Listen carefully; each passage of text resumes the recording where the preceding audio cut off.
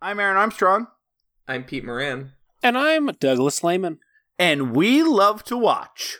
We Love to Watch is about to give you the old hairball handshake.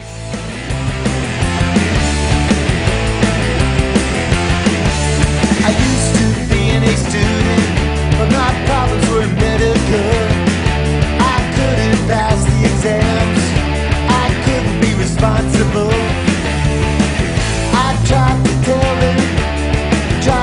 tell him so. I tried to yell at him, I tried shouting no. I'm a victim of society, victim of society, victim of society. Now nobody can help me now. Hey, Pete. Hey, Doug. Hi. Hey. I'll be honest, Peter. I was legitimately curious what you were going to say for the opening title, because a lot of options, a lot of like this podcast is going to be a valuable member of society, a lot of shunting references. Feels like it could have went a lot of places. We love to watch us live in a society. I went with the most baffling, the most baffling item on my list, which was the mom, that strange mother that's like a robot and part of the cult. I guess. I actually I watched the DVD extras for this, and Brian Hughes says about her, he doesn't know what her deal was either. He just thought it was fun and weird. That's what you need for a horror it. film. Yeah, which kind of matches his whole vibe. But anyways, We Love to Watch. We're a movie podcast. Typically, we pick a theme and for a month, let's say, and then we do movies around that month. Around that theme. We do movies over the course of that month around that theme. Yeah, that's right. And if we remember, we can compare and contrast. Every once in a while, we do something a little different. So we just wrapped up October. We did Ladies Fright Night Part 2. Thank you so much to all of our guests who brought movies on, horror movies directed by women to talk about. And thank you again if, in case we didn't call her out on any of the episodes. I know like one or two of them got cut out because they were in weird spots. And I felt bad about that. But Carrie Nelson, multiple time guest, kind of our executive producer, and definitely the producer of that month. Such a good time. But we have a tradition on We Love to Watch, which is doing something a little bit special. Some movies we've been saving or big conglomeration episodes for our Halloween episode. Spooktober is our most holy time of the year, and Halloween, of course, is like our Christmas and our Easter and Ash Wednesday all rolled into one. And so in past years, we've been like, we got to do something big and amazing. So we can't just do one movie. We'll do our favorite parts of horror anthologies. Or, we'll watch the Resident Evil movie, play the video game, read the unproduced George Romero script. Or last year when we're like, we're going to do 3 Halloween movies. This year, the movie is so special. It can sit on its own. It doesn't need other things to be special, because this is a movie that Peter and I, it's probably on a list of like 5 movies that we've been talking about since we started this podcast and have been so excited to do it. And that is Brian Yuzna's directorial debut from 1989, not really released until direct-to-video in 1992, Society. And it's a movie that I wasn't aware about until about 4 years ago, like many other people, when someone told me I need to watch Society.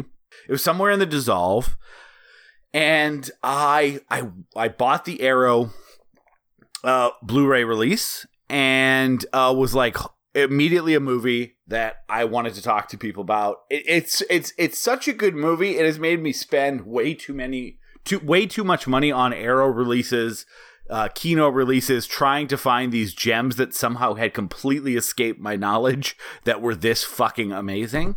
And I kept trying to get Peter to watch it. It was after we started this podcast. And Peter, like a lot of movies that I tell him to watch, because in some ways making a recommendation is inflicting a form of violence on someone. He didn't watch.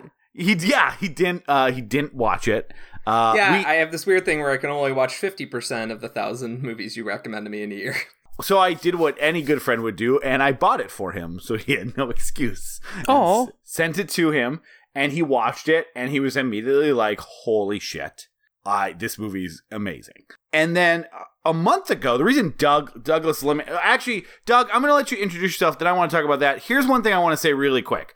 Society is a movie that has gained some resurgence through the Arrow release, and it just... people talk about it more online. It's been on Shudder for a few years. But definitely was one of those, like, straight to video. I don't think there was a DVD release for the most part. Like, it just kind of stayed dormant for a long time, and now has this resurgence online.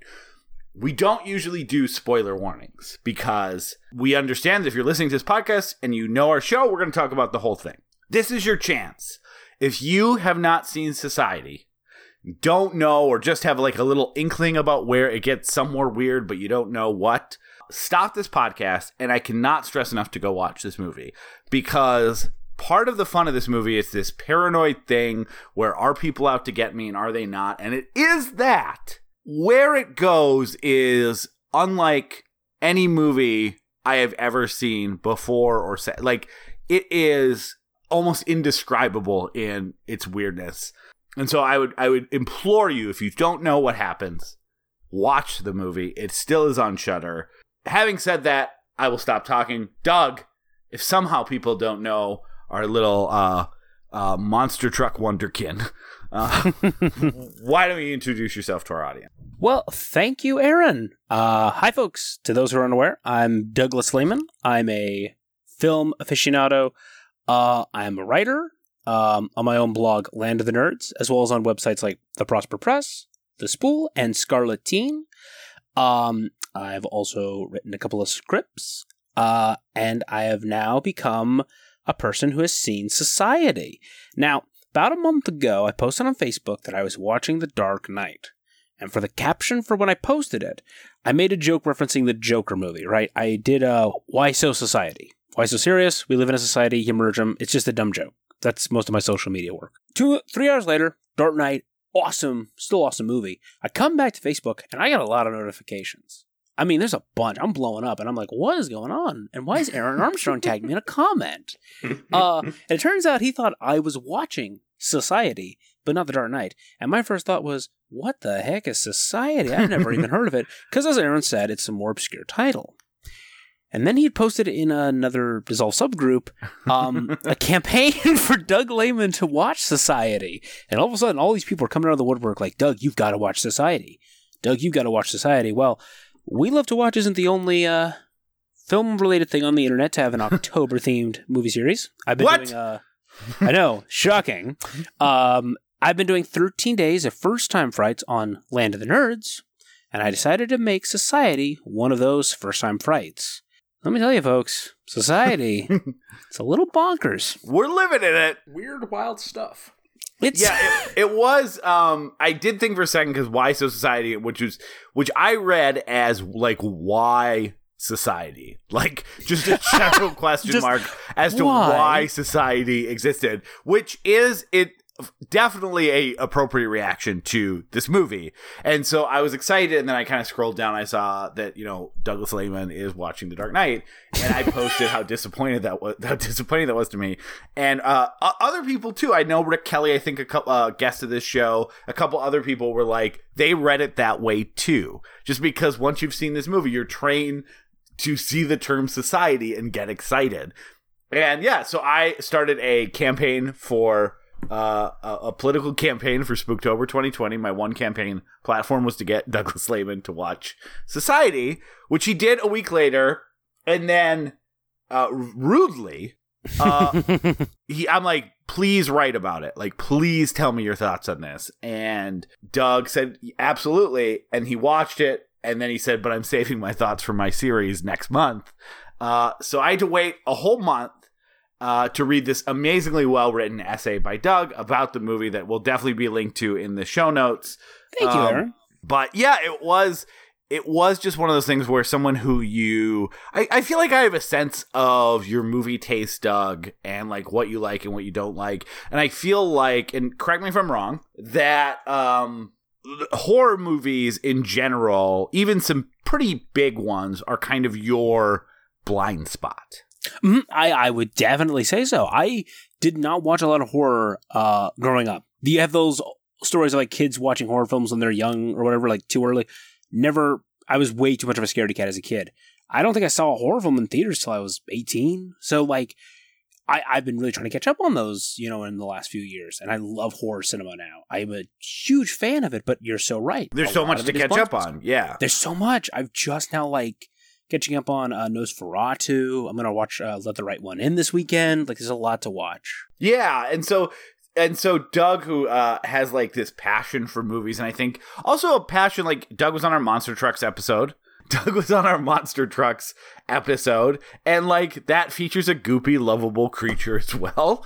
And I think Doug has a little bit of a passion for eccentric visions. And so I really was interested in exposing Doug to this movie that I think even for dyed-in-the-wool horror nerds like Peter and myself was still shocking. I will say Monster Trucks features some imagery that's a lot more disturbing than Society, but Society is still really good. Yeah, I would say Monster Trucks, though, balances out the disturbing with the deeply erotic, but we can get to that another day. Well, wasn't Society very erotic to you, Peter? Yeah, it's a 100-minute movie. It takes me 4 hours to watch it each time because I stopped to masturbate at least 30 times during the last 20 minutes of it. There we go. The problem is I'm usually masturbated out, and so the end isn't that erotic to me because I just, I'm kind of spent. Because you had just watched Monster Trucks. Yeah, exactly. I used all my nickels on Time Crisis, and now there's not any left for I don't know, the fuck pile in the back room of theaters. You know that thing where you pop a quarter? It. Used up all my nickels again. Can't get into the super duper orgy. Yeah, well. I like the idea that you've turned into such an old man that you think when on my day we played Time Crisis and it cost a nickel.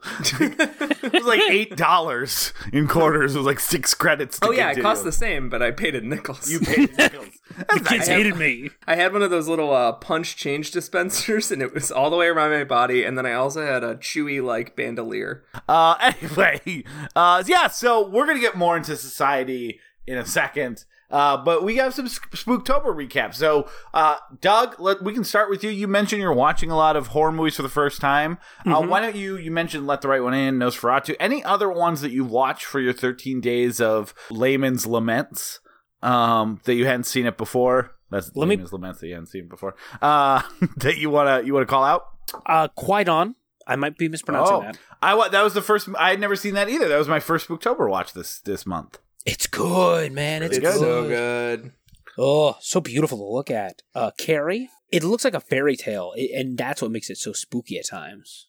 Let's see. I also watched, Jennifer's Body, which was excellent. Yeah, you watched it at the right time, which is not in 2009 when everybody hated it.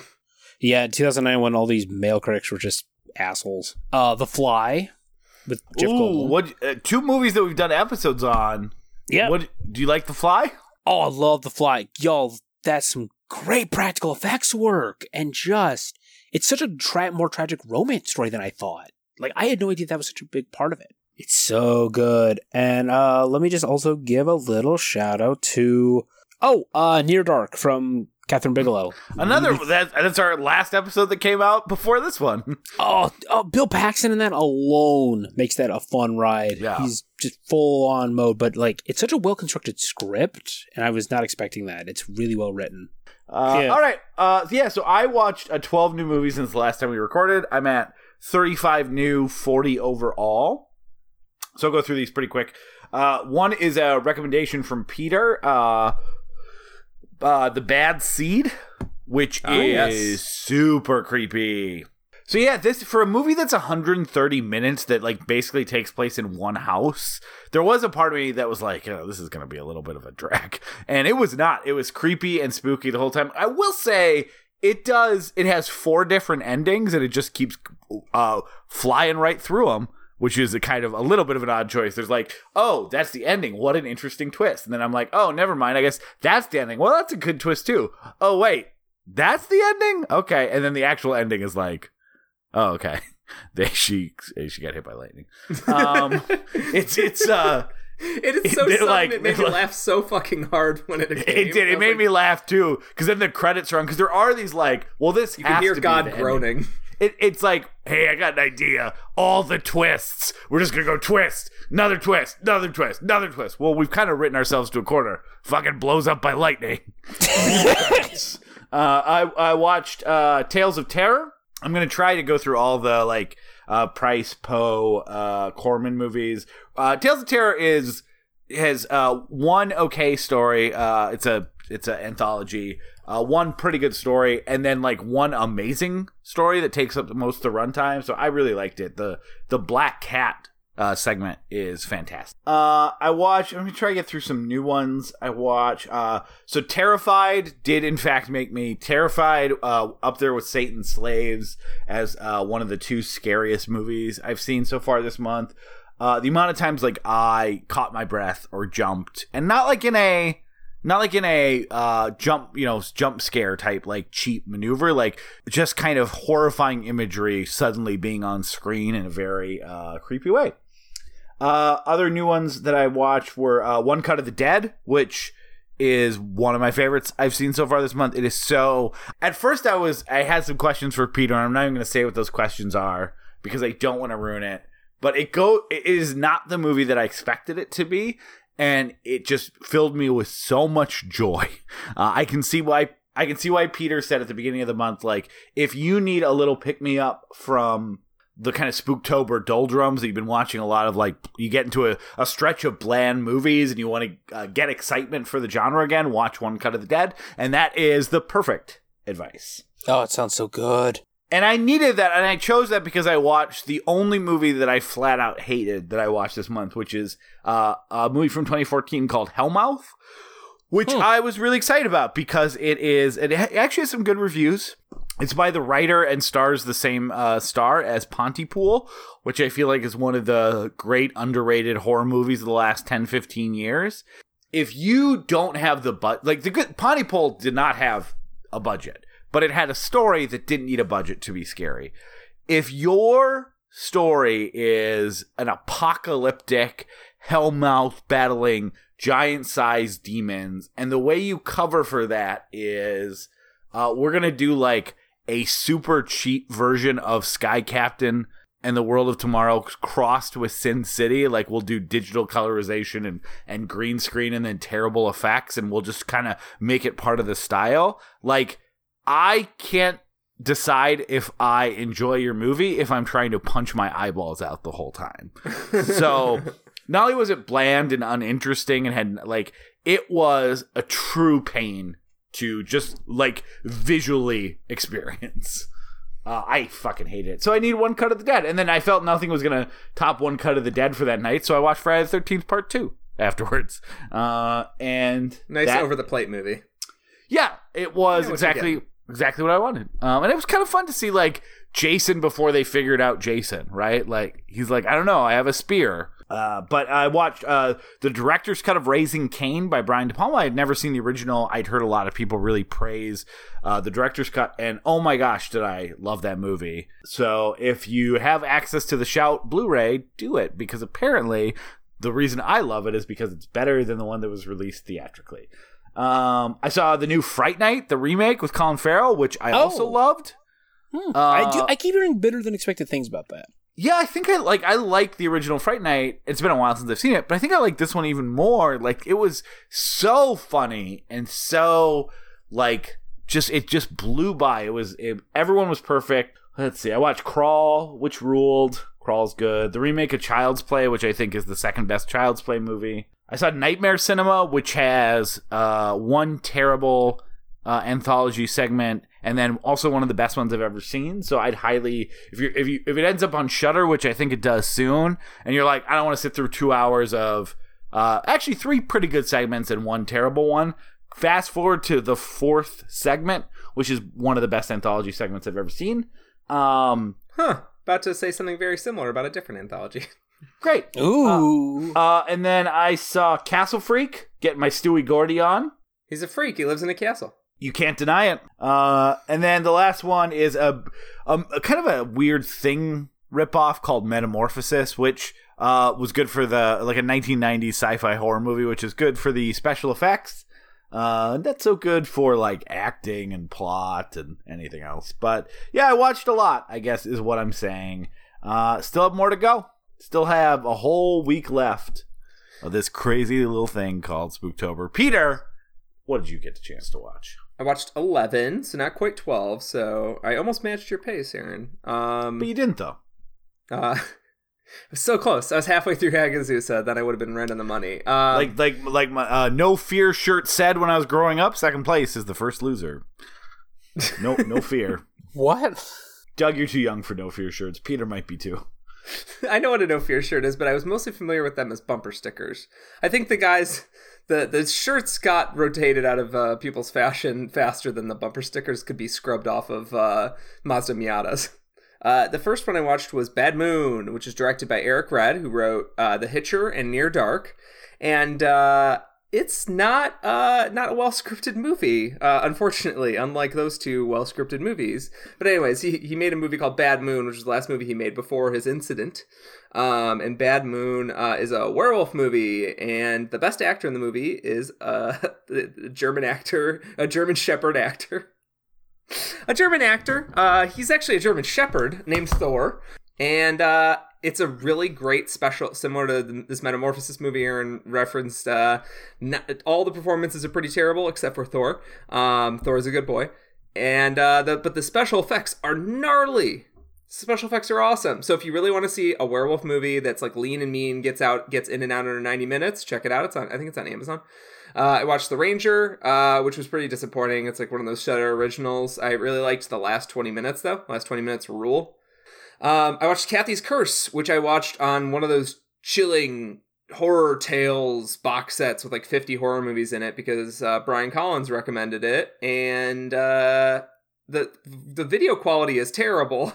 Like really, really bad. Like I do not recommend buying the box sets, but guys, apparently they remastered this movie, and Kathy's Curse is so fun. It's insane.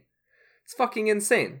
It's like a possession movie, but like none of it lines up, but the ineptness actually adds to like the psychological horror in a way, but also like when it doesn't work, it's just funny. Now, is this the same Kathy who says ack a lot?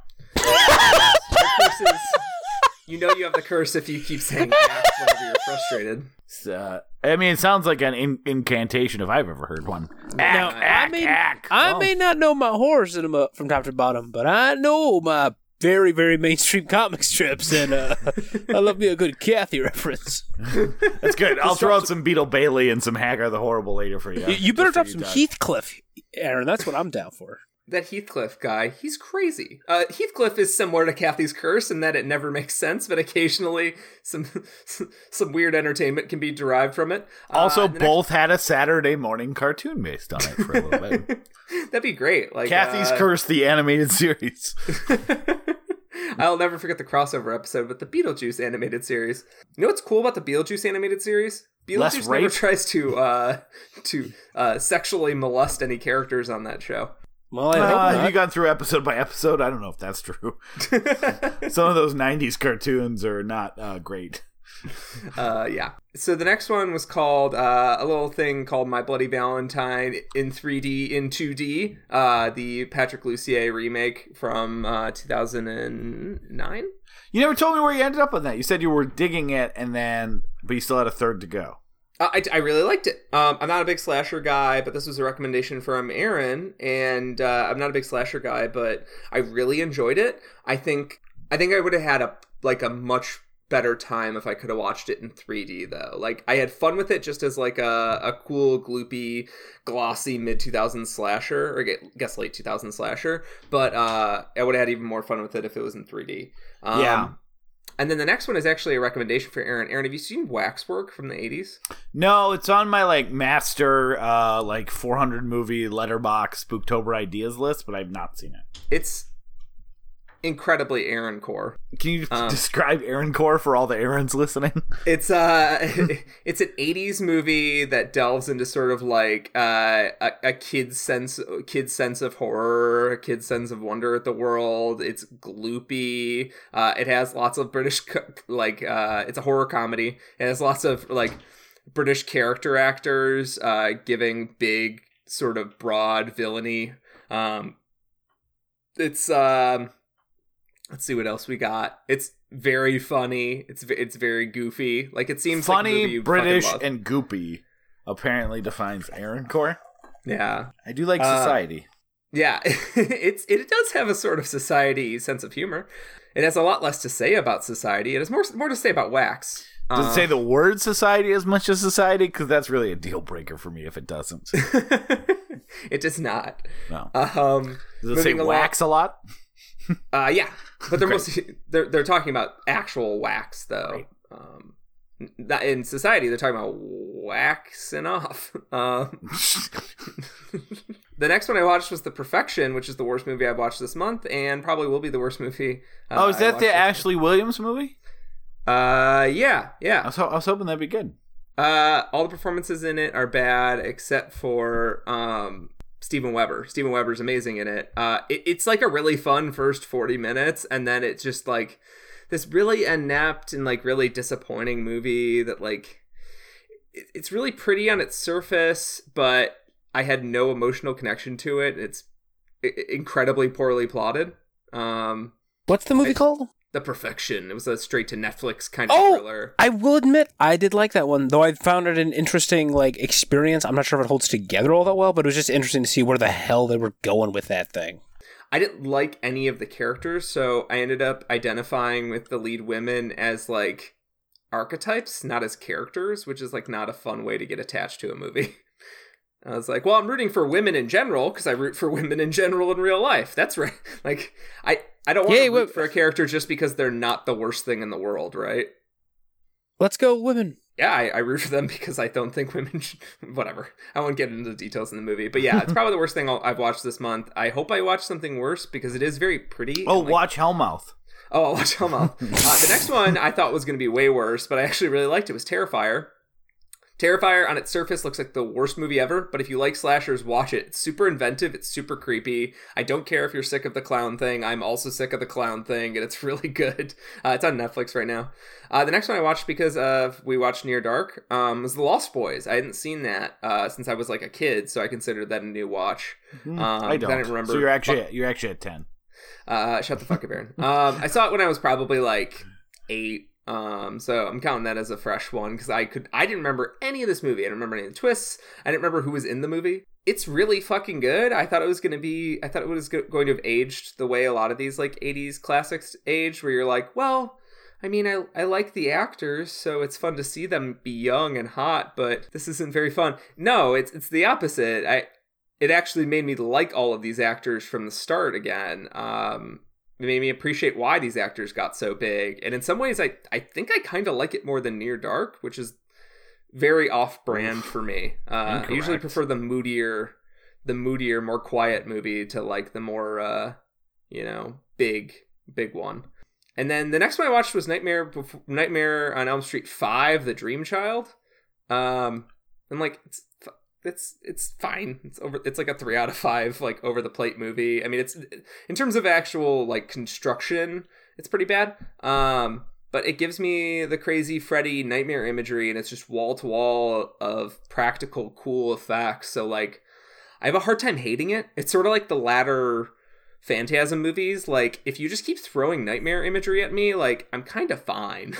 Like, I think my least favorite nightmare movie now is Freddy vs. Jason. Yeah, last year I watched 4, 5, and 6 for the first time. So like in that grouping, 4 and 6 rule, and so 5 really stood out as like bad. So it's just like maybe over the if I would have watched it in a vacuum, it may be different. Yeah, but we gave it the same score of like 3 stars. Just over the plate, just like cool, fun. Like it's very much a participation trophy, 3 stars. But yeah, I'm not like recommending it to anyone. But I mean, I have a very big soft spot for this series. The next one is I want to talk to you about, Aaron, because I want to talk to you about Aaron. It sounds very similar. That does sound like a horror movie. When you talk about Kevin, I want to talk to you about Aaron. Kevin's not a problem right now. We need to talk about Aaron. He's much worse. Oh no. Kevin is essentially removed from, ironically, society. Aaron's still out and about. So you talked about an anthology movie that has like one big dud and then a bunch of really good ones and then one amazing one. Yep. Field Guide to Evil. Oh yeah, it's on my list. Oh, it's so fucking good. It's so fucking good. I don't know why there are all these middling reviews for it. It's folk horror from 8 directors from all over the world. The only bad one is the American one, and I think it might be the shortest one. It's like fucking 8 minutes, so who cares? So like, I give it like the worst one on the worst one on Nightmare Cinema was the Joe Dante one, which was very hurtful to me personally. Yeah, I needed the American guy to show up because like, this is America. We have like we have an entire apparatus to make movies. Like, the 2 best ones in this collection should have been the American one and the Indian one. But yeah, why don't you use the apparatus, Americans? I know that's not really how things work, but yeah, it's I liked every single story except for the American one. Everything was good to great for me. They were very unique. All the scares inside were unique. Each one had their own little atmosphere and sense of style. And the coolest one in there was Peter Strickland makes a silent horror movie, or it's like a silent folk fairy tale. And Aaron, I know you love Peter Strickland. I do. So that was the best one in the series by far. Awesome. Yeah, I still have that on my list. I've been kind of saving it. For as I kind of approach the home stretch, I wanted to save one anthology movie that on my docket. So yeah, it's a good pick. And then the last one is Quatermass in the Pit, which I won't talk about too much because it ended up not really being a horror movie, despite kind of being. So you actually watch 9. Stop it. It actually it was put in my face as like a horror movie, and then it's really just like a sci-fi movie with some horror elements. I think Aaron, you really like the Quatermass movies, but yeah, I like at least half mass. Pardon me, sir. Don't offer me your quarter mass. Quarter mass? No, you gotta be at least at half mass. Go. Yeah, so far Spooktober has been spooky and tober. Yeah, it's been really good. Like, I have a week left. I still have the Alamo Dismember thing where I'm gonna watch 4 movies that I'll find out when I go see them on Saturday here. Excited to report back to that. So our last Spooktober recap. So this is our last. This will come out the day before Halloween, and then we are doing, which we'll announce next, a different, not a non-horror month. We are going to release a Spooktober recap. We'll talk about what we watched during the last week, as well as maybe like bests and worsts or something like that. Biggest recommendations over the course of the month. In a special epi that'll be short and will come out sometime following this one, before we get into our lovable, warm, and literally fuzzy November, which Doug is also a part of. But before we get there, we came here to talk about goop, licking, orgies, shunting, thumbs into butts, but not the part of the butt that you think of, like just like the flesh part of the butt. Not that butt. This isn't the fun kind, folks. No, if you want thumbs into butts, probably other movies. Go nuts. Movies. But not this one, because the thumb does go in the butt, but not in a joyful way. Peter, Doug, are you guys ready to live in a society and fucking talk about it? Woo! Gamers rise up.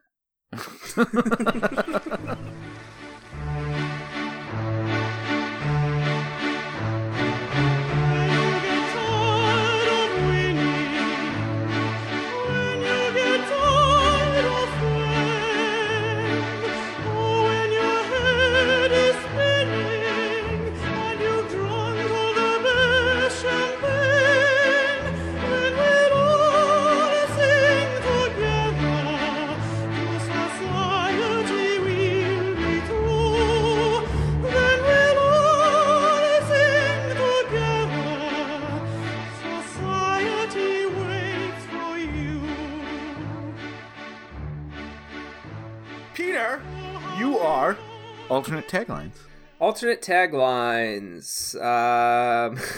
Don't worry, we're going somewhere with all this sexual chemistry between brother and sister. Perfect for Game of Thrones fans. Yeah. Boy catches. How about this? I caught my stepsister in a shunting festival. You'll never guess what happened next. Number 10 will blow your mind.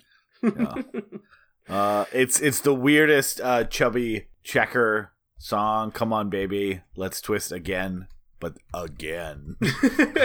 I'm literally going to Pornhub's front page right now to see how many, and yep, I can see 3 incest porn links right now. Okay, got it. I don't know if stepsister's incest porn. It counts, man.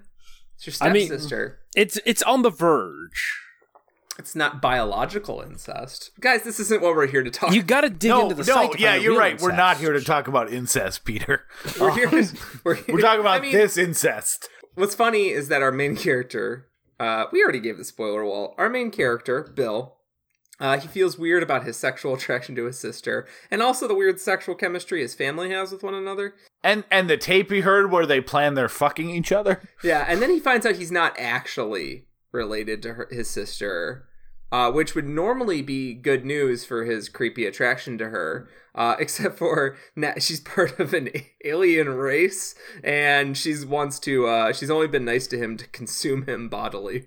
So they say that they're not aliens, and I want to get into that because I like an alternate theory that I've come up with. But anyways, so society starts with a guy named Bill. You know, he's a typical like Beverly Hills. He's got a rich family, giant house. He's attractive. His family's all attractive. They have friends. His sister has a ex-boyfriend who's kind of keeps showing up, and he kind of razzes her about him like brothers and sisters do. And he goes off with his friends. He's running for class president against a nerdlinger. He's got a good life, but he also is seeing a psychologist because he just feels distant. And the psychologist is like, "Yep, I mean, you're 16. Billy, even though you look 35. Maybe that's what makes you puberty hit you hard, Billy. But and also you talk exactly like Michael J. Fox." He's like, "Yeah, you just feel alienated. This is all normal teenager stuff." So as he goes about his day, he ends up kind of not being interested in his girlfriend, and there's like this kind of mysterious girl at his school who, while he's giving a class president debate speech, like does the Sharon Stone basic instinct maneuver, and he's kind of drawn to her. Meanwhile, the ex-boyfriend of his sister is like, "Hey, I've been bugging your sister. I'm not a weird stalker. I found out some shit, and there's some crazy things going on." So he listens to this tape, and this tape is like talking about her coming out party, which I guess was a thing that meant something different in 1989. I'm not quite sure. Maybe like it means like Sweet 16, I think. I think it's supposed to be like, I think it's supposed to be similar to a quinceañera. I took it as a Sweet 16 thing. Yeah, Sweet 16 thing. It's similar to a bar mitzvah in a sense. It's sort of like it's a thing that some rich families do that's like allowing your child into like the adult world almost, and then they can start courting, and you can start setting up for marriage and shit like that. It's like, even in the movie they're saying it's like very old school, even for the rich fuddy-duddies. Yep, and so he missed it because he was doing some stuff with his girlfriend, and he's like, so he finds this tape of the party that was recorded, and it's like, the tape is like, "Well, what do I do at my coming out party?" And they're like, "Well, first you're gonna copulate with a boy your own age, and then you're gonna copulate with mom and dad here, and then we're just gonna kind of see where the night takes us." And then there's another recording of them like murdering someone in an orgy. And obviously Billy takes this news like, well, this is super fucked up. Takes it to a psychologist and is like, "This is the tape." And the psychologist is like, "It's the middle of the night, come back, we'll listen to it together tomorrow." And the psychologist is like, "This is another one of your paranoid fantasies. Listen to the tape with a clear head." And it's all the beats that they had, but it's all instead of like you're going to copulate with a boy your own age first, is you're going to dance with a boy your own age first, and then you're going to dance with mom and dad, and then, go out and dance with, it's the same tone, same inflection, but keywords that made it sound super fucked up are gone. So Billy continues to kind of just be like, what is going on? He goes to this party of someone who his girlfriend had wanted him to be invited to. They end up breaking up because he's kind of in love with Clarissa. Who ironically explains it all. She does. She literally does. Thank you. So he runs into Clarissa at this party, and Clarissa has kind of been they've been kind of falling for each other, or more just having a intense physical attraction. So there's this bully at this party who's the rich guy at the party, whose name is it Jim? It's Martin. something the tycoon. It's an Martin. asshole. The problem is none of these people have pictures on Wikipedia. Oh, Ferguson. Yeah. Ferguson the tycoon. So it's at this party of a guy named Ferguson who's like this rich kid who's like, I'm going to go to Yale, and we have him lined for politics and all this kind of stuff. Ferguson's now dating Billy's sister, and Ferguson is like, he's like, what's going on? You're not telling me something. There's weird stuff. And Ferguson's like, yeah, we all fucked your sister and then murdered someone. Ha ha ha. And Billy's like, stop playing these jokes on me. I don't like you, Ferguson. And he ends up going back to Clarissa's house. She explains it all about the ways of the body, loses his virginity to her. Meanwhile, like, there's this weird, like, this happens a couple times during the movie, including, like, walking in on his sister in the shower. Like, it feels like people's bodies keep getting contorted in these weird ways, and then he moves his eyes and everything looks normal again. So after sex, that's what happened. Then her mom comes home, who is like this, almost like John Waters-ass mom who doesn't talk and keeps, like, spitting out hair and giving it to her and then eating hair. Wants to eat people's hair. Anyway, so the person who's running about class president against dies. Also, the ex-boyfriend is found dead. And he's like, what is going on? No one seems to care about these people dying. Then the person he's running against in class president shows up after he goes into the student body and is like, I saw his throat slit. So he goes to a hospital. And then all these weird stuff happens at the hospital. He also has a friend who's kind of been following him this whole time. And, like, is Billy losing it? What's going on? It really is this great, like, it's about an hour and 10 minutes of this kind of, is he crazy? Or is there, or you know, because of its reputation, you probably know, like, he's not crazy, but what the fuck is going on here?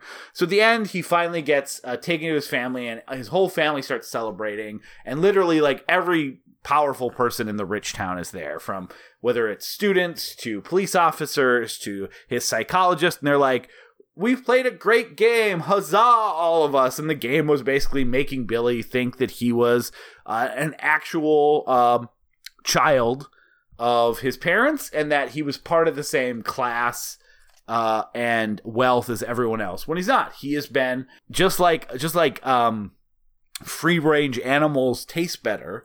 The idea that if you, like, raise they're rich and they see the lower classes as people to drain power and gain power from, and drain them of all of their resources. And that's taken extremely literally in something called the shunting, which is not eating them, but, like, just sucking out everything about them, from their slime to their goo. And meanwhile, you find out the rich truly don't operate on any of the same rules as the rest of, both physically, because they can transform their body and do things with their body in any way, shape, or form, or, like, any sort of concept of morality. So, like, his sister and his parents go up and fuck in the room. But, like, I need you to understand, if you've never seen this movie, again, while you're listening, when I say they go fuck in a room, it means all of their bodies meld together in different parts into, like, I can't describe this. It's essentially just like if you pushed into someone and could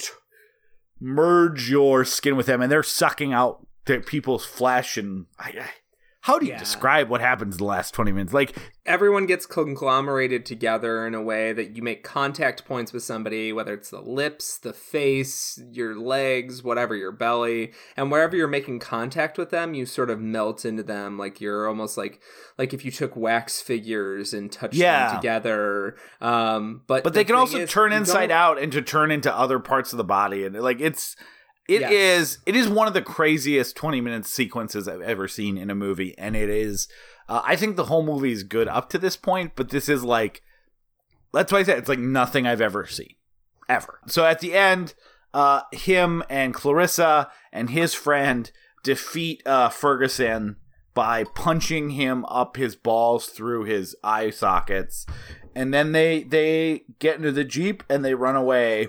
And everyone, all the rich people seem kind of okay with it. They're like, we're going to need to find a new intern for Yale and the senator's office. But, like, what are they going to do to us? Like, we're rich, we're wealthy, we're powerful.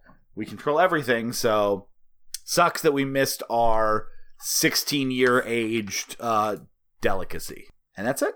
So, So really quickly, Aaron made me watch this disgusting filth. I didn't want to, Mom. He did it, and he should be punished, not me. I am a Christian person, Aaron, and I'm going to hell because of you. Thank you. I mean, this is a movie that I would really like to opened show him a up. priest, I think. I feel like if you showed it to a priest with lefty leanings, he would probably like it.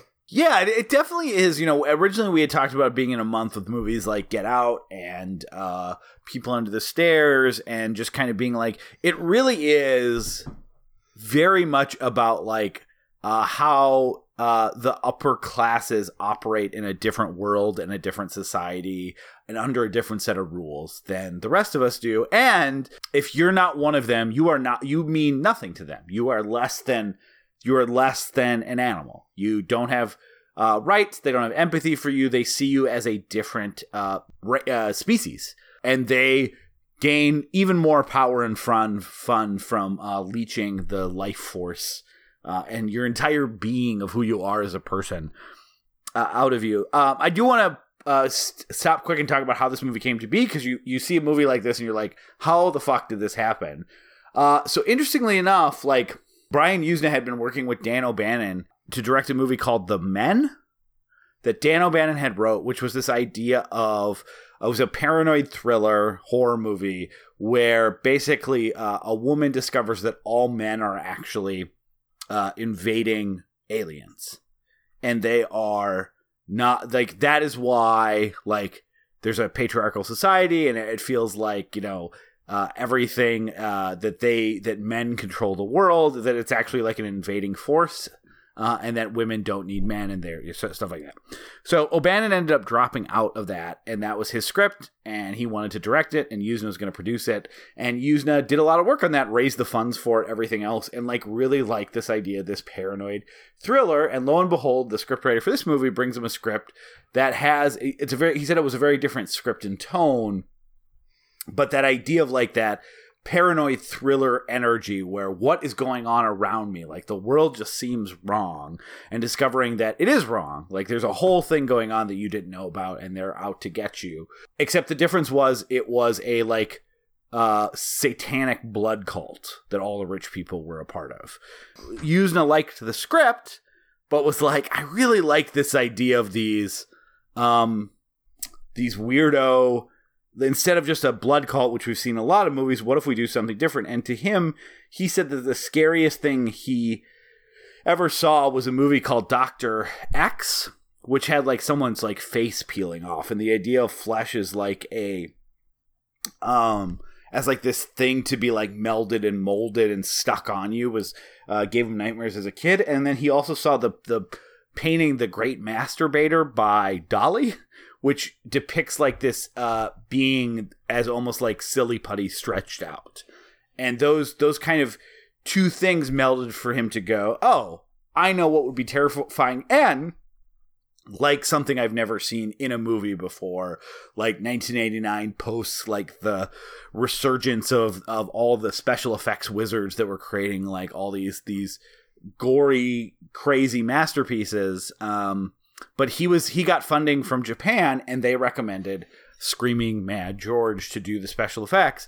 And he had a good partnership with Screaming Mad George. They did a few movies together after this. Yeah, the effects in this are not to be discounted. And I'm really glad that Aaron made me watch this movie, because it really helped codify, I think, what the work was going on in the 80s, away from zombies and away from monsters and such. Like, more towards this model of like, with special effects you could do anything you wanted. The monstrousness it wasn't just that, you know, you could make really cool gloopy monsters. It was that you could do kind of whatever you wanted, and it could be extremely funny, it could be extremely gross. Like it didn't have to be this, you know, werewolf with fangs. And that's not to discount, you know, the work of great special effects artists, especially like Rick Baker and Rob Bottin and stuff. But like this movie, I think, really helped open my mind to the tragedy that it is that like what we lost with practical effects getting pushed to the side, because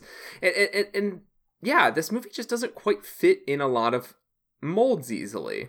It's not yes, it's a paranoid thriller, which I don't think I saw until I'd seen it third or fourth time whatever time this watch was. Yes, I think it's very effective too. Like, if the idea of a paranoid thriller is to get you go so interested in the mystery that you're like, what is going on? This does it like to such a level that like the first era of the mystery is like not just the worms and stuff like that, but also then the tape, which is way more like, wait, what the fuck is going on? Than like, we found the codex and maybe the president killed a cabinet member. Like, it's like, oh, hey, maybe your sister and your mom and your dad are all fucking, and also they ate someone during a fuck. Yeah, the way that it's a great description. But the disgustingness of it and the fact that they reveal that so early on makes you want to reject it in your head. Yeah, like exactly. The main character is rejecting it, and I think when this most recent watch, I caught some of the character work they did in this movie, which I really like a lot of the performances in this movie, and I really like the way they're directed. But anyways, just speaking to this movie, it existed in a mold where I was like, okay, 1980s peak special effects, and they ran a completely different direction from everything I'd seen before. A social thriller, a extremely socially minded horror movie. Like this, every horror movie is socially minded to some extent. This movie is one where you can't ignore it. Like, you can't just watch Get Out as a horror movie and ignore the subtext. The subtext is text. And this is coming off like the greed is good decade, right? Like, this 2 years after Wall Street. This is where I think like going into the 90s and like all the things that came from kind of a rejection of that and like a correction, it was like at its peak of like, hey, you know what? Actually, like, fuck the rich so hard. Like, in a way that I don't think there had been as much, because one of the things that happened, I mean, there'd always been rich people, they point that out in this movie, but one thing that happened like from the, 60s, 70s to the 80s, and especially in the 80s, is that like deregulation that Reagan participated in or instituted, that allowed like rich people to become very rich people and capitalism to become like truly unfettered in its like, and taxes to go down, so that even if you're making, hundreds of millions of dollars, you get to keep more and more of that. And who paid the cost? Society. Yeah. So that's another really great point, is that I also really like 80s movies that seem to be rebelling against it. They Live and Repo Man are two of the biggest notable exceptions. And so, yeah, this movie really broke the mold of what I was expecting out of an 80s thriller, especially since, as much as I love Reanimator didn't strike me as a movie that was particularly socially conscious. It's just a fantastic fucking adventure ride. Like, it's a fantastic horror comedy.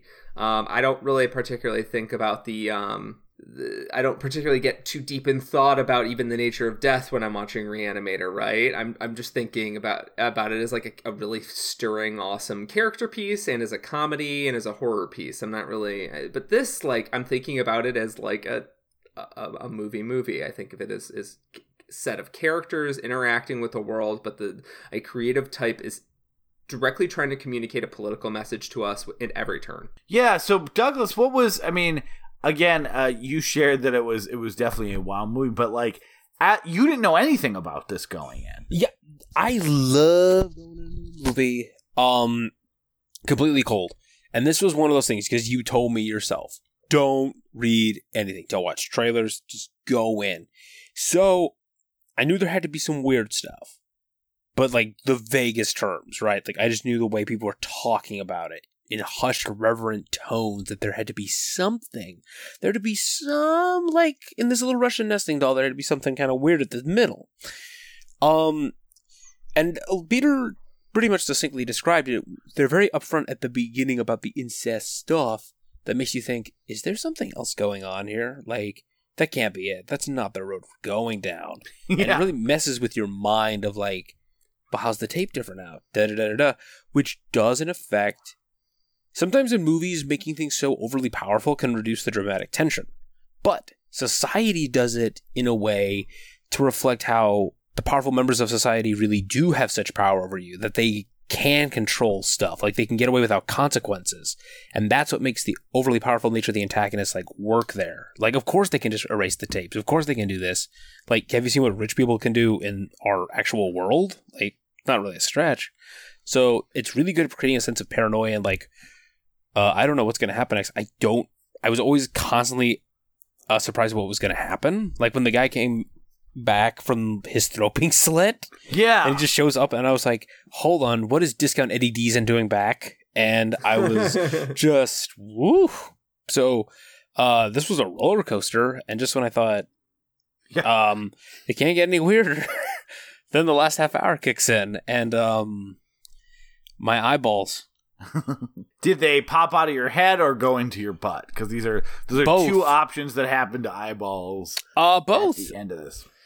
And that's the thing that's weird about the ending also, is that it's funny. Like, it's horrific and it makes you want to gag, but like, there's outright like dumb toilet humor. There's outright like cartoonishness tossed in with like, all the people getting eaten, like Blanchard getting eaten. It's like genuine pain and horror in his face. Like there's no joking there. It's not like, haha, he got shunted. It's like, oh God, whatever he's going through must be complete agony, and they won't even let him die while they're doing it. But the funny parts come because while it is complete agony, and the guy who plays Blanchard is so good at portraying like getting sucked apart at the seams, I guess would be the way to put it. But remember, for everyone else, this is like a 16-year party in the making. Like, so it does make sense that everyone else is kind of goofy and having fun and drinking and doing stupid stuff, because to them, it's just a good rich person time. Anyone watching it is like an unknowable horror that you couldn't even imagine in your worst nightmares. But for them, party time. It's nice to not see a movie like this where it pretends like the rich have no internal lives, or that they're somehow in agony about, having all this power. It's like very honest with the fact they're like, well, no, these are the traditions that we've lived by. These are the traditions that we've always lived by, and this is what we do. And it's supposed to be a fun event. Why wouldn't it be a fun event? If we don't make it a fun event, it's depressing. We might actually start realizing the cost of our actions. Well, just that there is no cost to them, right? Like and that's the other thing I really like about the ending. Like, they're not actively evil. They're not like, and I think that's where like a blood cult to Satan may have been well directed. I'm sure there would have been some good special effects, but like when you get to those blood cults by Satan, it is like, now the darkness, now you're bringing down, finally we eat, and while that's scary, they're just like super villain, cartoonishly evil. And these guys are not. They're just like, yeah, of course we meld our skin together. We eat that guy. We fuck around. We have a room spanning skin orgy. We're here to party. It kind of reminds me of what makes like Ready or Not, the villains in Ready or Not, so fun, is that they want to be the super duper cultists that are creepy, but they're just keep getting undermined by like their own humanity and vulnerability, and keeping that humanity is what makes them and the villains of society like so eerie, actually. Well, and the difference is that in Ready or Not, they're incompetent, and that's what's funny. They want to be competent. They're not. In society, they don't need to be competent. Like, we have money and power. Also, we don't need to be good at this. Want to give them kudos too for not overly explaining stuff. I am so glad they didn't pause the third act to like explain every inch of their mythos or whatever. It's just, we've been here a while, and we've been here longer than you have, and they don't have to even name what they are. That's not important. So actually, that's a great something I wanted to jump off on, because I know the common thing is like they're weird aliens, but they and this obviously came from a script where they were where the idea was they were aliens. But I actually like the idea that they're saying, hey, we've been around as long as you have. We're just like, we're a different class, we're a different breed. I like the idea that they mentioned Genghis Khan and Julius Caesar, and like, yeah, it's all part of this. And I kind of like the idea that they're not aliens, like they're not a malevolent outside force that came in to take advantage of humanity. I like the idea that from a truly like biological standpoint, that the wealthy, having that much wealth and power is so corrupting on a biological level that over thousands of years that they literally just have a different evolutionary path. Like having access to anything that you're anything your heart or mind or anything desires, and just causing this much pain, like it literally puts you on a track to become a different species, even if at some point you started out at the same level. And like that speaks to me in a way that I think is more reflective of the themes, because like how can you not watch this movie in 2019 and think, oh yeah, it's like Trump wanting to fuck his daughter, and he probably had like, or yeah, look at all these fucking rich people that literally they caused a financial collapse and no one went to jail, not a person. Like how can you not watch this in the end of the 2010s and not go, yeah, this is us. This is, doesn't matter if it's this country, even though our country has amassed a lot of wealthy assholes. Go to England. There's the Piers Morgans and all those assholes. Like it is amazing how much like wealth has fundamentally changed people. And in a week where Mark Zuckerberg, who was an asshole Harvard College kid, like literally is like helping to destroy, to bring fascism up, and he like just, you watch those Senate testimonies and he just doesn't understand. He gets run over by everyone like AOC and stuff like that, but he is just like, yeah, I don't, like, your words don't matter to me because we're just not on the same level. So I don't need to answer you. I don't even need to have an answer because it doesn't matter because I have so much power. I don't need to be competent. Yeah, so, you know, I think you can interpret, I think the movie is saying they're actual aliens, because he accuses them of being alien scum, and they say, we've been here as long as you have been. So he was basically saying, like, you don't belong here, you should get out. And they're saying, like, well, we've been here for as long as human beings have been here, why should we get out?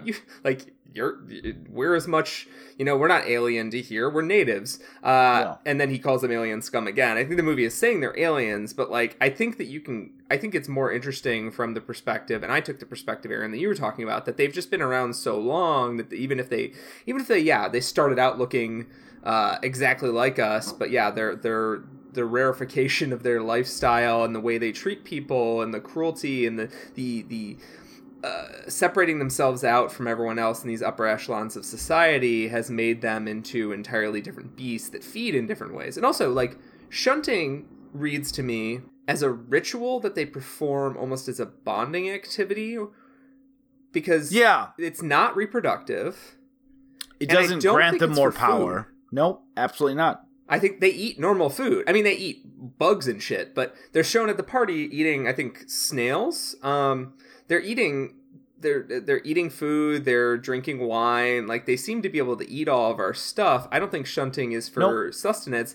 And like, it's why they make a game out of it. They like to kind of torture their prey because it's fun to them. And if it were, then people wouldn't go off and like split off, you know, the way the family does. It didn't go have sex instead. Like, it's supposed to be like a bonding mating ritual between the upper echelons of the highest of the 1%, as opposed to well, if we don't shunt, then, you know, how are we supposed to make more rich people? Or if we don't shunt, how are we supposed to eat? Like, that's not what's on the table here. What do you think, Doug? Aliens or... Well, okay, I got, like, alien vibe originally from them, because they're, like, weird organisms that aren't distinctly human, but I think I'm leaning more towards your direction, Aaron. But, like I said earlier, what I like about the movie is that it doesn't really matter. Yeah, a movie that leaves things to my imagination is always good, and that's especially true in horror. What you can't see is scarier than what you do see, and what you don't know is scarier than what you do know. And the level of mysteriousness just really feels like it puts us in the protagonist's shoes, because he doesn't know everything that's going on. He's like as surprised as we are. So it just makes sense that he wouldn't get every piece of information. We shouldn't get that information. It's not important what they are. It's important that he gets the hell out of there right now. Go, get out of there for the shunting. And the way I think about it is there's a religious concept that you're not supposed to take the Lord's name in vain, because saying the Lord's name is too knowing. It takes a sense of command and power over the Lord. Like there's sort of like a knowingness to it. And the way I think about it with horror is in a similar sense. Like, if you can box in and name and codify and just really like box in what these monsters are, it makes them less scary, because they have a sense of explanation. There's a sense of rationale to them. What the movie is saying by refusing to really dig into their origins, what it's saying is stop playing lore cards. Like, stop digging into the lore. Just accept them for, you know, what they are. Accept them that they exist. engage with this on an actual, it's not saying, oh, well, because once you start getting into like the deep, dark details, it becomes harder to cast this on regular society and, society, man. And We're living in it. And the thing that people talk about, I've often said that subtlety is overrated. And one of the reasons that I say that is because in a lot of genre fare, especially, by heightening and by blowing up human emotions to a size that we can really grasp it and really examine it, we give ourselves power over it. So in a way, the movie is empowering the monsters to be scarier to us. But by making the monsters so out of this world, so crazy, like, though I do kind of believe that Donald Trump probably could be one of these weird shunting monsters. He already looks like he's half decompressing or shedding his skin or whatever. He was too lazy to go fully back to human. He was he's like that judge who like takes a while to get there. Yeah. He's like, I'm getting too old for this shit. Yeah, exactly. And by making the monsters scarier, by making them less known, it's actually giving us a sense of empowerment through that terror, through that fear, by saying these are the true monsters in society. We've made. Deny some of the truths that we've laid out in front of you. I know we made it very huge and very campy, but like deny these truths to us because I don't see where they would be.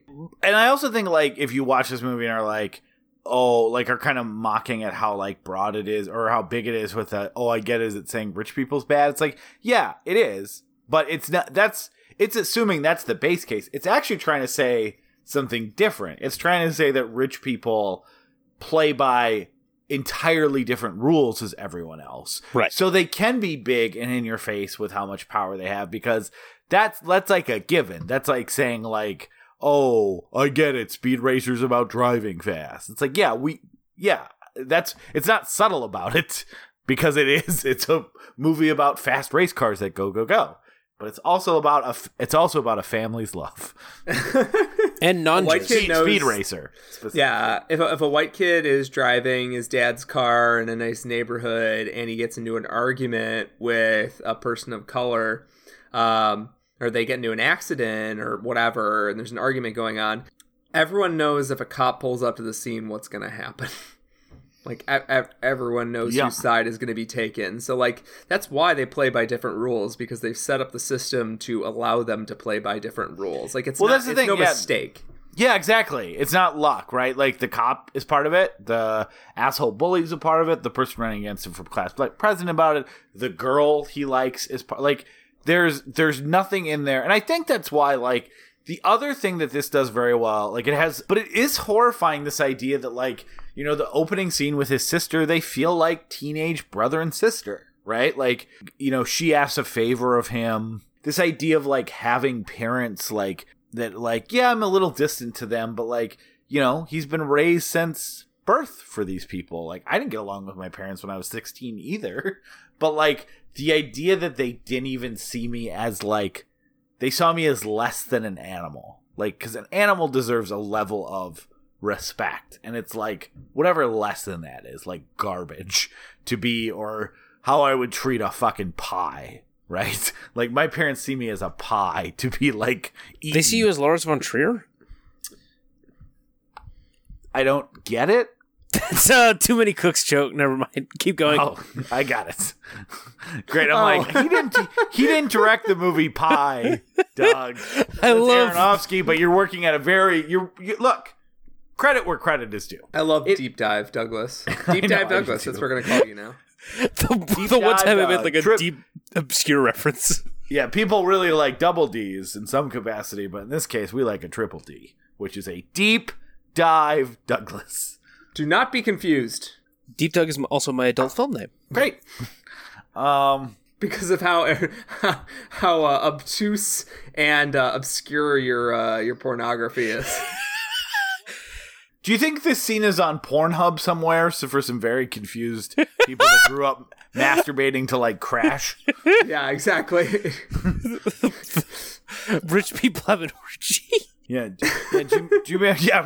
rich orgy must see so much fluids, hot fisting action. Those hands go everywhere. Full like, just to be clear, full penetration. What you've heard before for full penetration is at best maybe like 1/20th penetration. This movie has full penetration. All the way through. So one thing I don't want to forget, like, we did talk a lot about the shunting scene. I don't know who has the Arrow Blu-ray. Peter, I know for a legitimate fact you do, unless you gave away my present. No, it's in my box of special Blu-rays. Good. Good, Peter. Don't even get fingerprints on it. So I just won't watch it. Well, wear gloves, Peter. There's ways. Like, have you ever not thought about how to cover up a murder? Like, wear gloves. Why would I cover up a murder? Simple. I want people to see what I've done. Yeah. Boy, that really resonates See with my me work. with the Bong Joon-ho's mother. Y'all, I'm looking at Society's Rotten Tomatoes page, and this is probably the biggest evidence against Rotten Tomatoes. Because it is a rotten film on Rotten Tomatoes.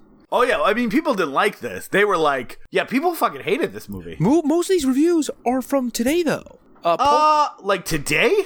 Yeah, Paul Chambers from Movie Chambers in June 2015 says, Society is poorly written, but ultra gory. Don't go thinking this is a guilty pleasure. While Slasher Pool in 2000... Don't feel guilty. 2004 says, is an attempt to make a different movie, but different is far from the same thing as good. It's actually not ultra gory. I'm pretty sure there's about like 12 ounces of blood in the whole movie. Yeah, And the audience score is 51%. Yeah, jelly is not gore. Yeah, that's. I want to know. And there's actually very few. There's very little. I don't know. I don't know. Is how there you just, blood? Like, No, there's a guy's throat getting cut. Oh, that's right. And that's why I said I think they literally whipped up like 12 ounces of blood in there. Basically, Brian Yuzna claimed later that he was like, I wanted to keep the blood lower so they could get away with other things. Yeah. Get away with so it, he was yeah. saying like if I had to recut the ending, I didn't want to cut around blood squirting everywhere. I wanted it to be presented as like this clean, not very dirty, but this sort of clean, like, I mean, animal dirty. act. Yeah. More grease than blood though. I was primed for like, oh my gosh, you have to see Society. Like, you know how sometimes you felt like you could own a movie that would get you in a ton of trouble, or like, oh I hope my parents never walked that. Like, I had movies that like were not like pornography, but like, oh, like Species 2 or some shit. That's like, I don't want my parents to find Species 2. I'm gonna put this DVD, like, because my parents would be weirded out by.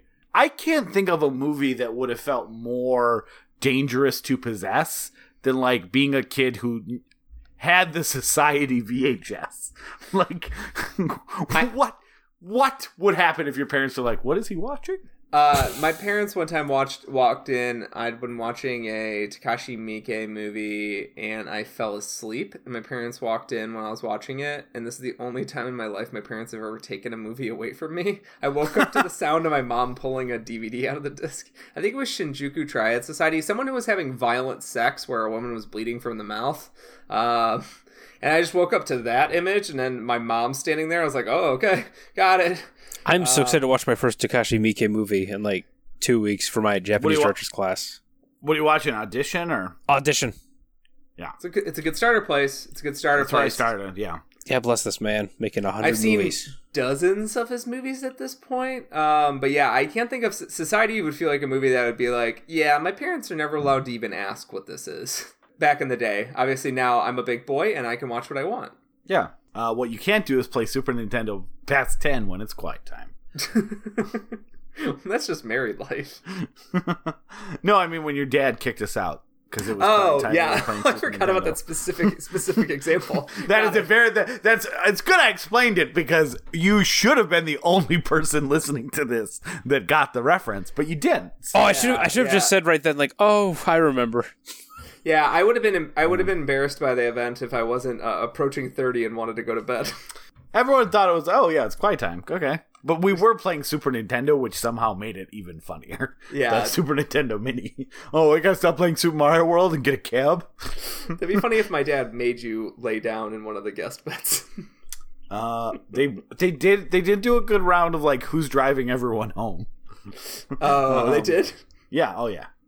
That's funny. They didn't really care. They just wanted to make sure everyone was leaving. Yeah, just want to make sure like you're not gonna like walk and then come back and go, I can't walk that far.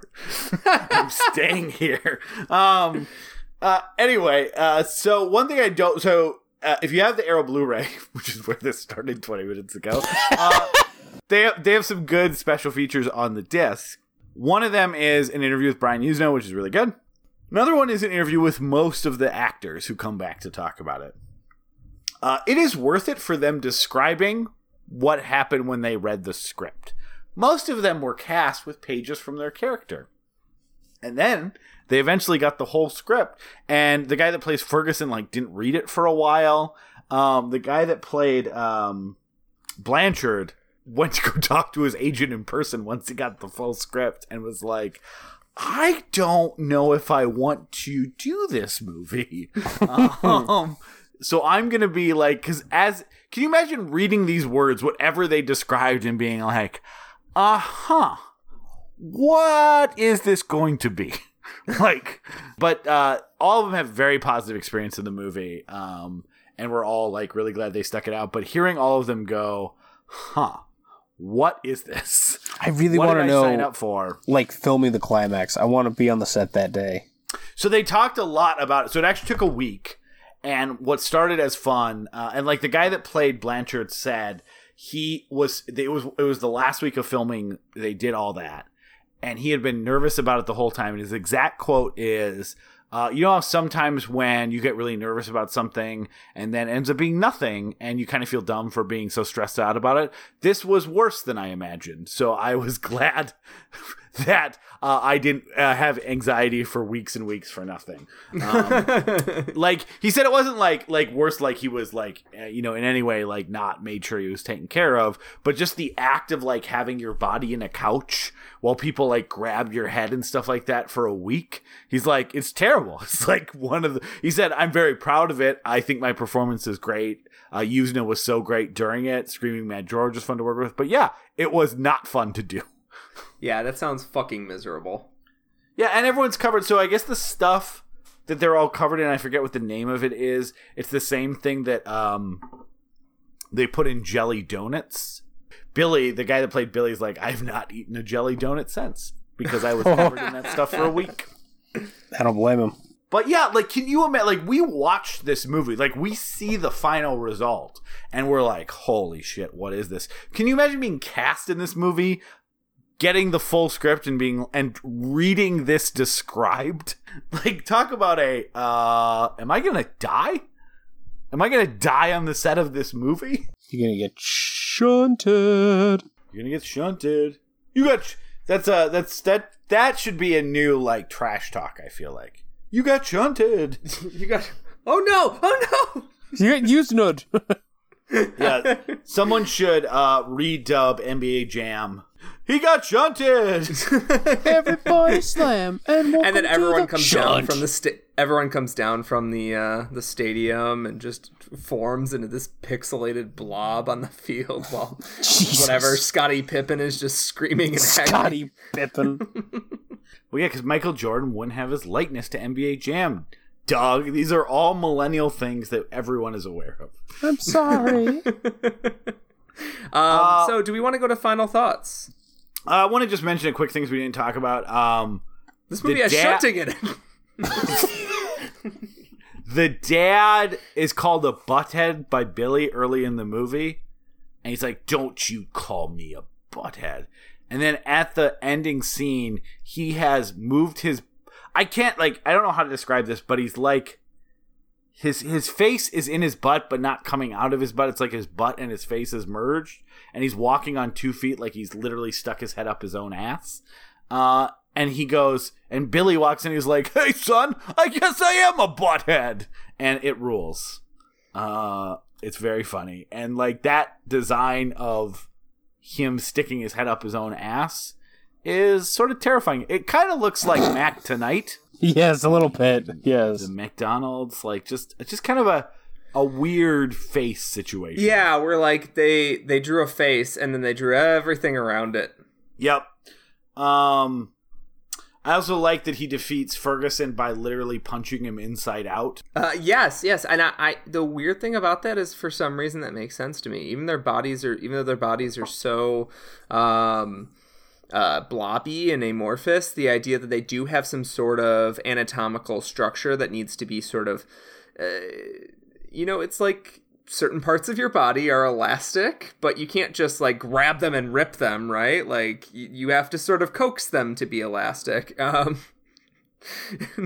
I'm not being too vague. But I like the idea that because Ferguson was not prepared to be shunted himself in that moment, and that he had his rigid human form, that would kill him. It's a very interesting idea that like they soften their bodies and they become goopy in the act of shunting, and that before then they're mostly rigid. Yeah, and the last thing that I have for little notes before we get into final thoughts is the MPAA had to watch this. Which rules. I'm rules so hard, especially if you've ever seen the documentary The Film Is Not Yet Rated, and like get a sense of what those people are. The studio brought this to the MPAA, and they had to sit and they had to watch the whole thing, and then they had to go give it a rating, and they gave it an R rating, probably so no one ever talked to them about the movie again. Please get this out of our sight. We'll give you a rating if you let us burn this copy of it. Yeah, like if they appeal it, they have to watch it again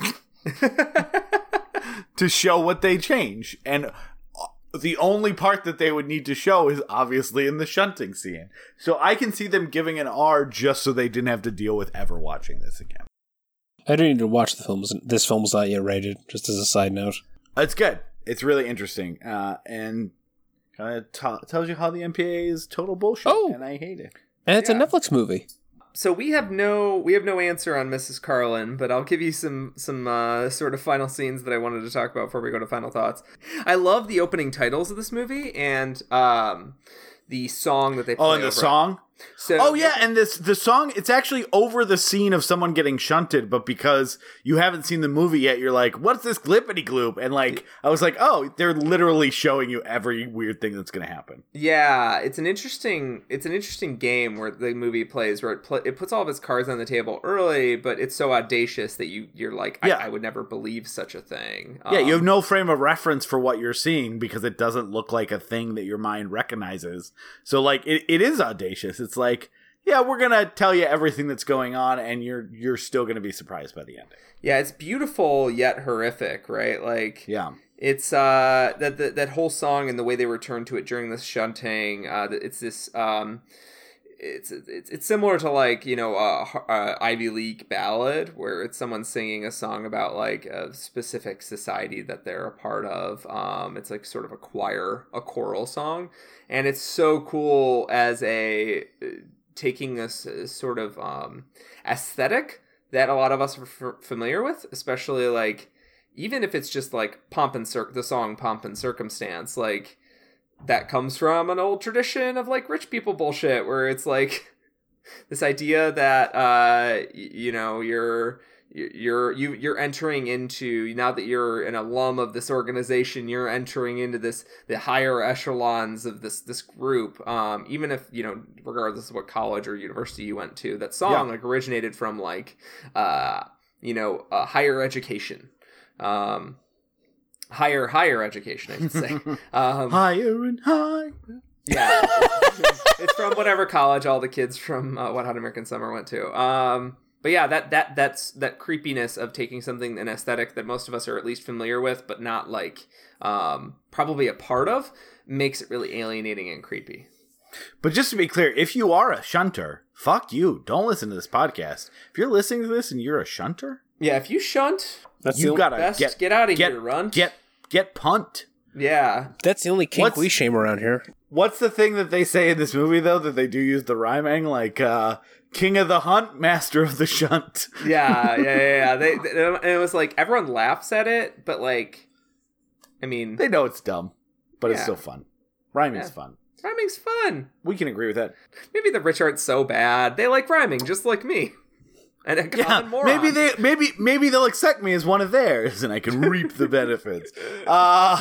Any other moments, Doug, that you want to bring up before we get into some final thoughts? Y'all, I can't believe we've gone through this whole podcast. We haven't talked about the moment where the protagonist is at the beach, and he runs into the woman, and she's carrying a bottle of sunscreen.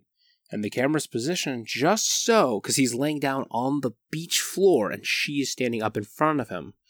And the camera's positioned just so that when she squirts the bottle of sunscreen and it just goes all over his face, it looks like something else. Yeah, it's really Chekhov's ejaculate sunscreen, because like he goes into the bathroom where his sister is like showering and like her body's twisted, and he's like, ooh, I kind of like looking at this, and then she's like, what the fuck are you doing here? And he grabs the sunscreen, and then like the sunscreen plays another important role later. So yeah, it's not only is it just like a whoa, that's weird, but it's just an example of fun like double entendres that this movie is. This movie revels in the weird and like the shameless visual gags, and I love that about it. It's got just a fun visual mind to it. And Yuza talks a little bit about that. Like he was trying to think of what would be the most scary thing. What's scary? Your parents are trying to murder you, or they're trying to murder and like also sleep with you? As like retrograde and as like transgressive as that is, like he did tap into something that's like everything under the surface of this movie is terrifying, and everything on the surface of this movie is also terrifying. Well, I think that feeds into something else. Just one other thing I'd say too that I really like about it is how American cinema, I don't know if you two have noticed, we're a little bit prudish. Sometimes we have a little bit of trouble just even touching on the topic of sexuality. I just like that the film itself is just very upfront on sexuality, and like taps, like you just said, it taps into it to like into like a lizard part of your brain of like exposing horror and scares of like, oh god, oh god, oh god, and that kind of stuff. It gets weird, it gets nasty, and that gives it a unique personality to it. It's not at all sanitized. Yeah, this is what it's really like to have sex. So I'm glad this movie had the bravery to show it. I've never had it, so I don't know. Is this what it's like? Is this what it's basically like? There is goop. All right, you take notes. Watch out for goop. Watch out for the goop. You would never stoop to not goop. The sex in this movie is very interesting because it's very rarely geared towards male titillation, which is like the only sex we usually get in 1980s movies, especially. You put it better than I could have. Movies generally. You put it better than I could have. We have the only sexuality we usually get is tilted towards that one gaze, and this movie is not going for that exclusively at all. Yeah, and you'd have to be a pretty interesting person to find the end sexy. In fact, just thinking on it now, even like fun visual gags like the ejaculate sunscreen tend to position the male in a subservient position to other characters around him, which is, again, a bit of a unique element to these kind of films. Absolutely. Yeah. So, Aaron, do you mind if I give my final thoughts? Give your final thoughts. So, my final thoughts on the movie. So, as we move towards the end, I really want to highlight, for my final thoughts, Bill as a character, who I find really interesting because he's kind of like awkward and charming in the same moment. He seems to have like an imperfect grasp of his privilege, which makes him sympathetic. He's anxious and uncomfortable and having nightmares, and he doesn't totally gel with his position, which I think makes following a rich white kid actually tenable. Because it's not Ferris Bueller, right? It's almost like a rebuking of the Ferris Bueller kind of kid, where like Ferris Bueller, as much fun as it is to watch that movie, and like Matthew Broderick is incredibly charming, Ferris Bueller is just like living through his entitlement and enjoying the shit out of his entitlement, which, you know, like you could argue like why not in some sense, because he's a kid, he's not like an actual power player, but in the other sense, like it makes him hard for a lot of people to get behind as a protagonist. With Bill, it's before you've even seen the movie before and you're watching it, and you're like, he just doesn't seem, he's like a sports hero and people seem to generally like him, but he seems uncomfortable in his own skin, and like he doesn't seem to mesh with everything, and I think the performance is actually really strong at demonstrating that. The character is also interesting because of the way he grapples with, you know, embracing that entitlement, because ultimately what everyone just wants from him is like, just embrace your entitlement. Let's see how, if we can train this monkey to be a man in a sort of sense. At different points, he seems to be distracted from the conspiracy by sex, which I find very interesting. Like, that the only thing that'll draw him away from satisfying his curiosity and his anxiety about this conspiracy around him is pursuing sex, which is a very interesting way to take teen sex comedies and teen sex horror movies, because usually it's seen as like a punishment. Instead, in this movie, it's seen as like, yes, it's a distraction for him, but it's also like, it's kind of him bonding with one of the enemy. So that's an interesting that's an interesting point of conflict between typical 80s horror movies and 80s comedies.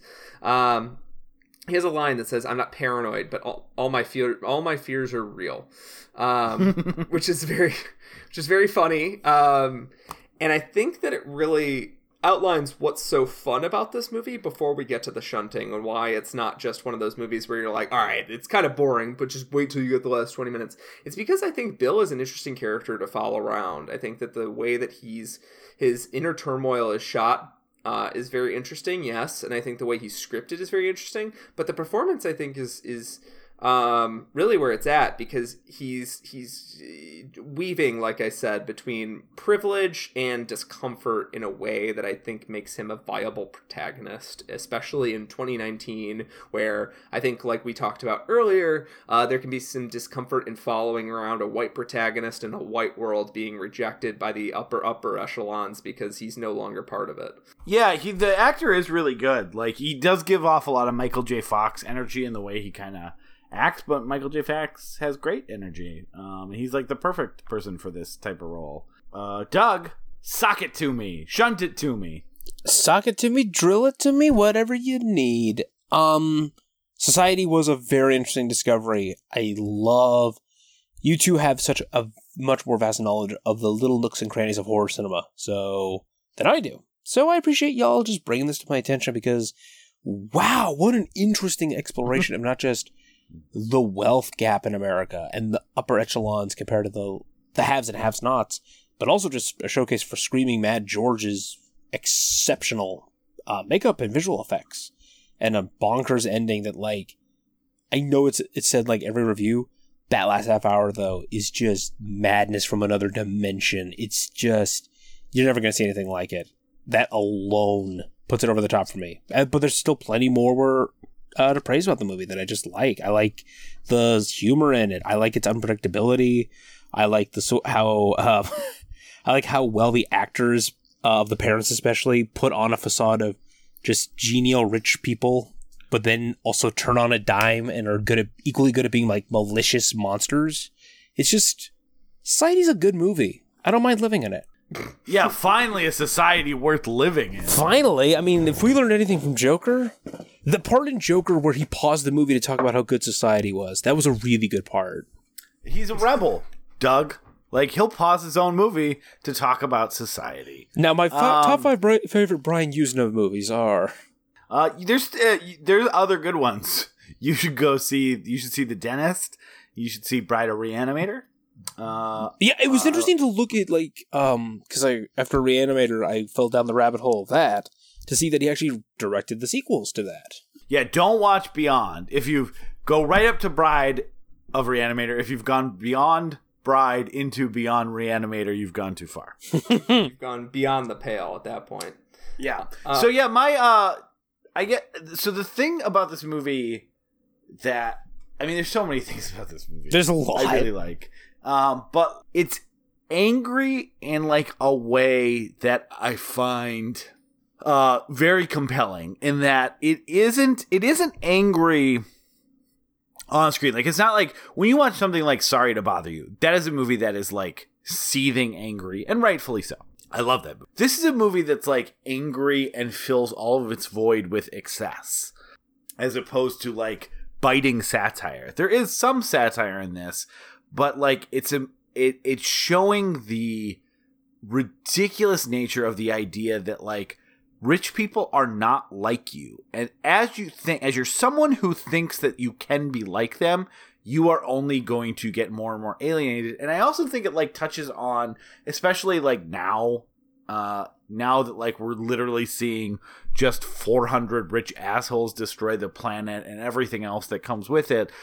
Like, you just constantly suspect, like, what do they say behind closed doors? What do you think they're talking about? Because, like, the stuff we see in public, the stuff that gets released, like, they clearly just have no concept of a moral center. Like, their kind of rules of empathy and humanity they're too far removed from it, from the most part. And it's like, you always just suspect, like, that they know it and they don't care. And this is a movie that is really kind of showing like the most extreme version of that. Like, behind closed doors, they are unrecognizable as human. And yeah, like, there isn't a concept of morality that still applies to them. And in some ways, I think that's when you get to that level of rich and powerfulness, I think that's probably accurate. I think we tend to humanize our like evil capitalist billionaires, and in a lot of ways aspire to be them. Like, I read a really good article recently that was talking about, like, at some point the American dream shifted from like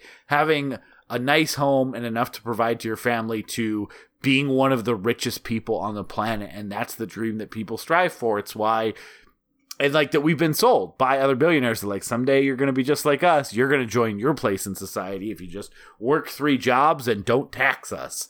And, yeah, this is that, like, it feels like we are living in some capacity in the society depicted in this movie. You just blew my mind. And, yeah, so it's like, it's fun just from a purely special effects showcase, from a horror showcase, from a mystery like, it's such a good movie. I've been saying leading up to this that we're going to do the best movie ever. And while I mean that a little bit facetiously, I think this would go on my top 10 horror movies of all time. Like, it's not just a showcase for goopiness.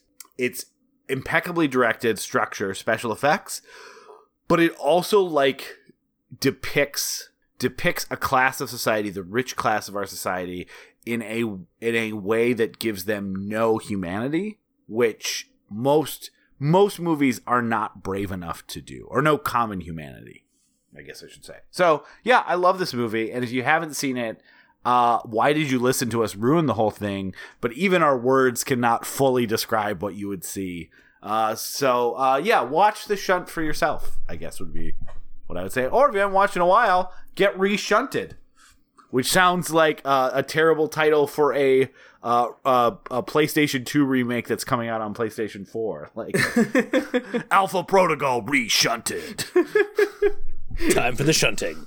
Doug, thank you so much for coming on our Halloween special with us and to get to expose you to this movie. It was a pleasure and a privilege to be exposed to society. It's always a joy to talk to you too, and especially when there's shunting to do. Doug, please plug us via shunting. This is the most, I think, first of all, I think this is the most sexual podcast I've ever been on. Have you been on other podcasts besides ours? Not a one. Not a one. So this is the most sexual our podcast has ever been. You know it. Imagine if we talked about society and we tiptoed around fucking. So, yeah, it's like someone gives someone a high five through their face. So, in terms of my plugs, like I said at the outset of the review, I'm on my own website, Land of the Nerds, as well as The Spool, Prosper Press, The Salute, and my monthly column in Scarletine about life on the autism spectrum.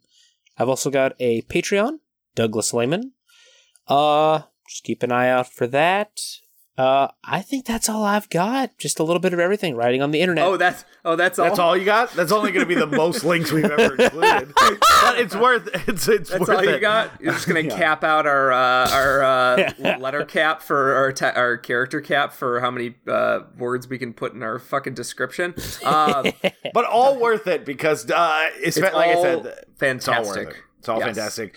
And truly, Doug, like, your write-up of society, it wasn't just focused on the goopiness, and that stuff is great to focus on because that stuff is amazing. Like, I was impressed at how insightful and thoughtful the review was, and everything else that you've done this month.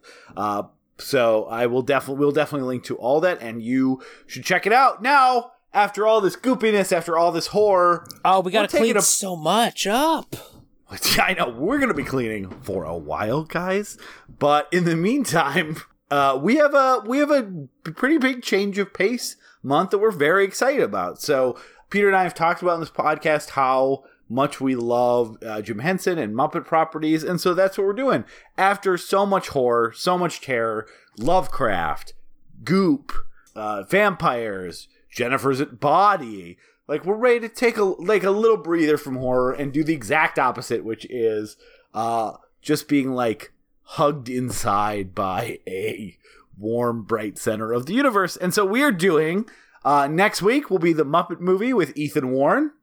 And then the following week will be the Muppets with Man About Town Douglas Lehman, the 2011 The Muppets. And then we're doing Sesame Street Presents Follow That Bird with Joey Lee, and wrapping up the month with Ethan Warren again, because we gave him an impossible choice between the Muppet movie and Muppet Christmas Carol, and he said, "Can I do both?" And I said, "Of course you can. That was our fault to begin with." So he'll be joining us again at the end of the month for the Muppet Christmas Carol to lead into our December and our probably truly a Christmas surprise month that we have in store for you.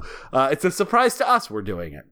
So, Peter, you ready for we're gonna move right along from the shunting and find the Rainbow Connection and our place in society. Why are there so many butts on my butt? It should be like butts in my butt. Good night.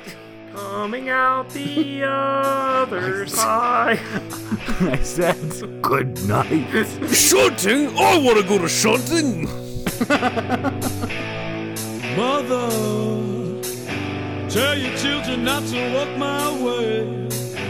Tell your children not to hear my words, what they mean, what they say. Mother, Mother, can you keep them in the dark for a while? Can you hide them from the wedding world? Oh, Mother, Mother, gonna take your daughter out tonight. Gonna show her. Thank you so much for listening to We Love to Watch. If you made it to the end, hopefully you liked what you heard today. And if you'd like to hear more, please go to patreon.com/WeLoveToWatch. And if you can chip in a few bucks, that would really help us keep the lights on and keep us moving forward. It wasn't an implicit threat by Peter. He just didn't know how to say it. But either way, we'll continue to make more. But it would be helpful, as we explained to our loved ones, where all our money is going, which is all on server space.